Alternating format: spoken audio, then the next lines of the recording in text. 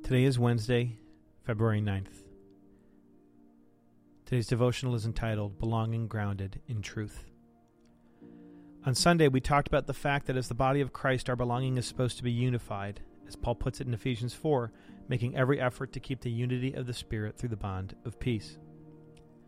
Still, there are forces in our culture that are pushing us away from this belonging towards a different kind of belonging called tribalism. Tribalism is belonging built on the wrong things. Yesterday, we talked about fear and the need to allow God's love to overcome our fears. Next is confusion. More information has not made us more enlightened. That's what we've learned in the information age. It's made us more anxious and less trusting. We don't know what to do with competing narratives. There are various competing narratives about science, history, race, sex, and gender. There's tension in knowing what to believe, how to live, which injustices to care about.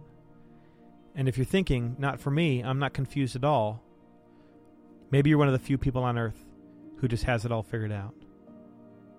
But in my experience, the most certain people are often the most confused. They just don't know it.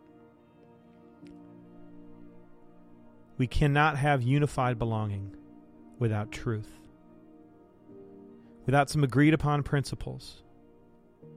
When people clamor for unity in our current cultural context, there's often a failure to acknowledge just how differently people see the world. We don't agree on what is true, what is good, what is right. But in the body of Christ, we have truth. In John 14, verse 6, Jesus says, I am the way, the truth, and the life. No one comes unto the Father except by me. This is one short example of many in the book of John where Jesus claims that he is not only telling the truth, but that he is the embodiment of the truth.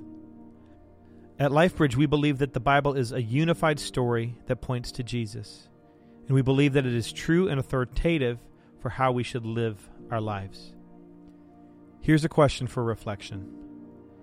If you believe Jesus is the truth, how much of your life is oriented around his life, death, resurrection, and coming return? How does the truth inform your sense of right and wrong? What other influences might you be treating as truth undeservedly? In John 8:31 and 32, Jesus says, If you hold to my teaching, you are really my disciples. Then you will know the truth, and the truth will set you free. Let's all spend some time talking to Jesus today, because the better we know Jesus, the better we will know the truth.